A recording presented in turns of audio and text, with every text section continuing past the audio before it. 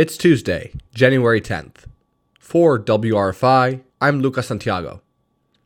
Governor Hochul's first State of the State address is planned for 1 p.m. today.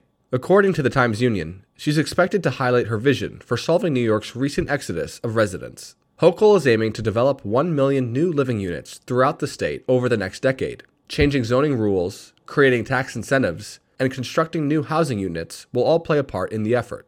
The reforms are aimed to combat the New York population drop, which began during the height of the pandemic. Many New Yorkers migrated to other states to avoid contracting COVID, to avoid COVID restrictions, or in anticipation of an economic downturn.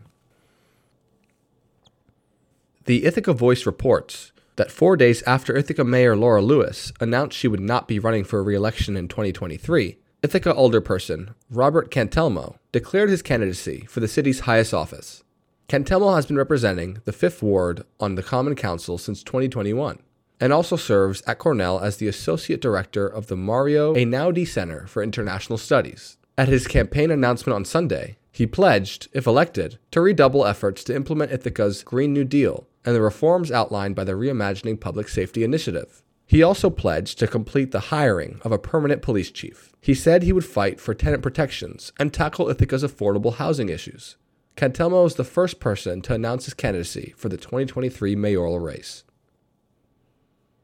On January 21st, the Trumansburg Conservatory of Fine Arts will hold its first concert of the year. The event will benefit the Trumansburg Food Pantry, and people are encouraged to bring canned/dry food donations to donate.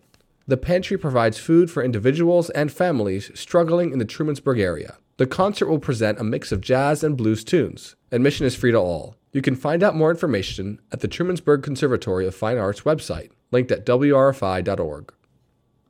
Cloudy skies today, with a high of 34 and a low around 28 tonight. Tomorrow, more cloudy skies, with a warmer high of 42. The low tomorrow night will be around 27. Looking ahead to Thursday, chance of rain, with a high of 47. This is WRFI.